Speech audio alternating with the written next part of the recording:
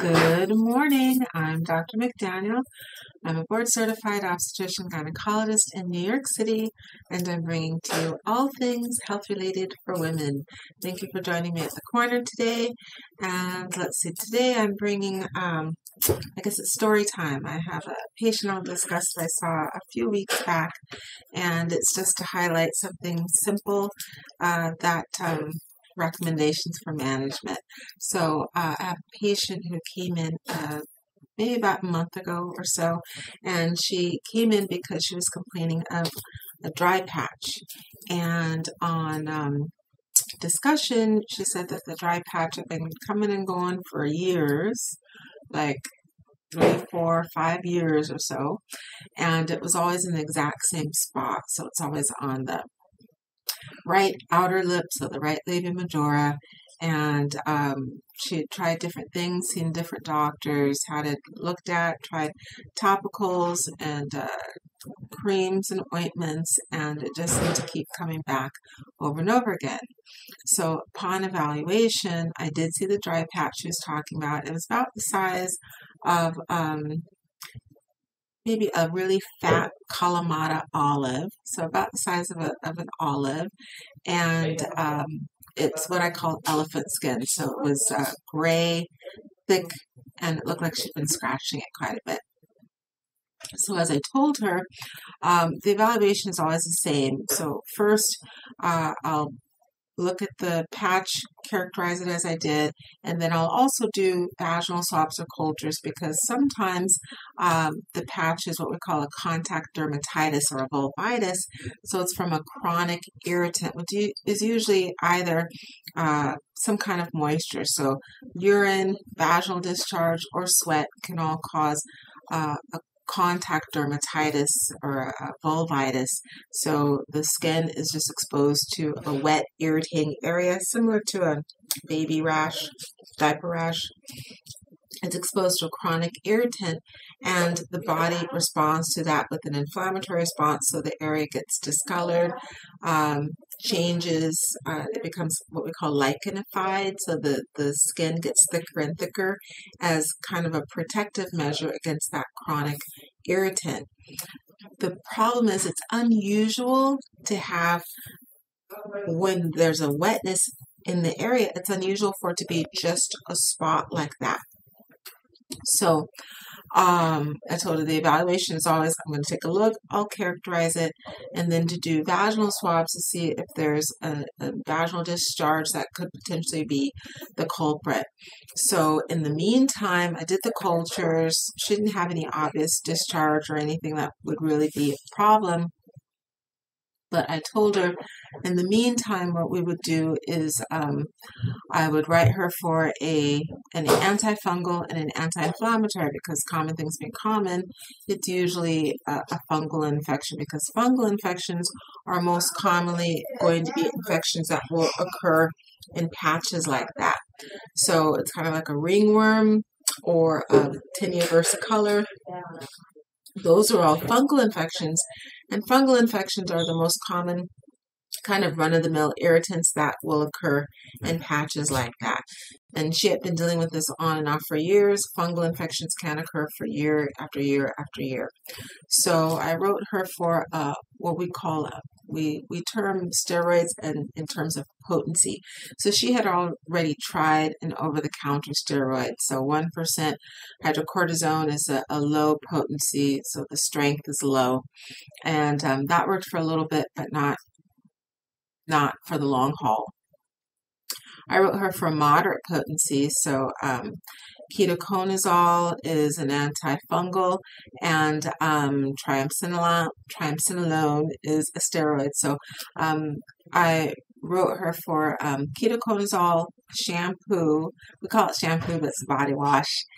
For a shampoo or body wash, antifungal, and then also for an antifungal and a steroid. So I wrote her for the nystatin. That seems to have a little broader coverage of fungal as an antifungal agent than just the ketoconazole. So I wrote her for the ketoconazole and the nystatin and the steroid moderate potency, which is the triamcinolone. And I asked her to do that for 2 2 to 2.5 weeks and to get back to me. So she did that. Yeah, this is about 4 to 6 weeks ago now I'm thinking about it. So she did the wash and the topical, and it pretty much like 95% was gone. So that was easy. It was a fungal infection. So I told her when she came back in that even though it looks like it's pretty much gone, to now that we know it responded to that, to continue it for another 7 to 10 days to ensure that the fungal agent completely cleared up. So she's off doing her homework for that. So that's an easy, simple solution if you have something similar to that, an itchy area, a dry patch that kind of waxes and wanes but doesn't completely go away. It's most commonly a fungus, and an antifungal and a steroid will work. However, had that not worked, then the next step would be a biopsy. So taking a pinch of that area to send it to the lab to confirm that it's something that should be, aggressively attempted to be treated with topicals, and that it's not a skin disorder. So a skin disorder, a dermatologic disorder, that would need a different medication, a much higher, stronger potency steroid, or even for vulvar problems, sometimes an estrogen topical will also treat certain vulvar problems. In addition to that, what you could try at home, which would be easy and will often address fungal agents, regardless of the fungal agent. Apple cider vinegar works very commonly, works for a lot of fungal agents. There are some soaps that you can buy over the counter. One soap is called Neem, N-E-E-M. That works really well. And tea tree oil, they have a lot of soaps of tea tree oil. So either the neem or tea tree oil soaps, those work really well.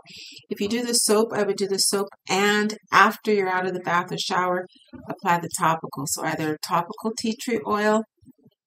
Now, if you use tea tree oil, you have to use it with a carrier. So I would add either olive oil, works well as an antifungal and an antibacterial. So I would do olive oil and tea tree oil, and I would do like a 1 to 3 or a 1 to 2. So 50, half tea tree, half olive oil, or like 2/3 tea tree and 1/3 olive oil. Mix that, apply that to the area after you're out of the shower tub. They also sell neem oil on the internet, online. You can always buy pretty much everything at Amazon. So they do sell neem oil. So you could even just do like a third neem, a third tea tree, and a third olive oil. And that works really well. In addition to that, actually coconut oil is also antifungal, antibacterial.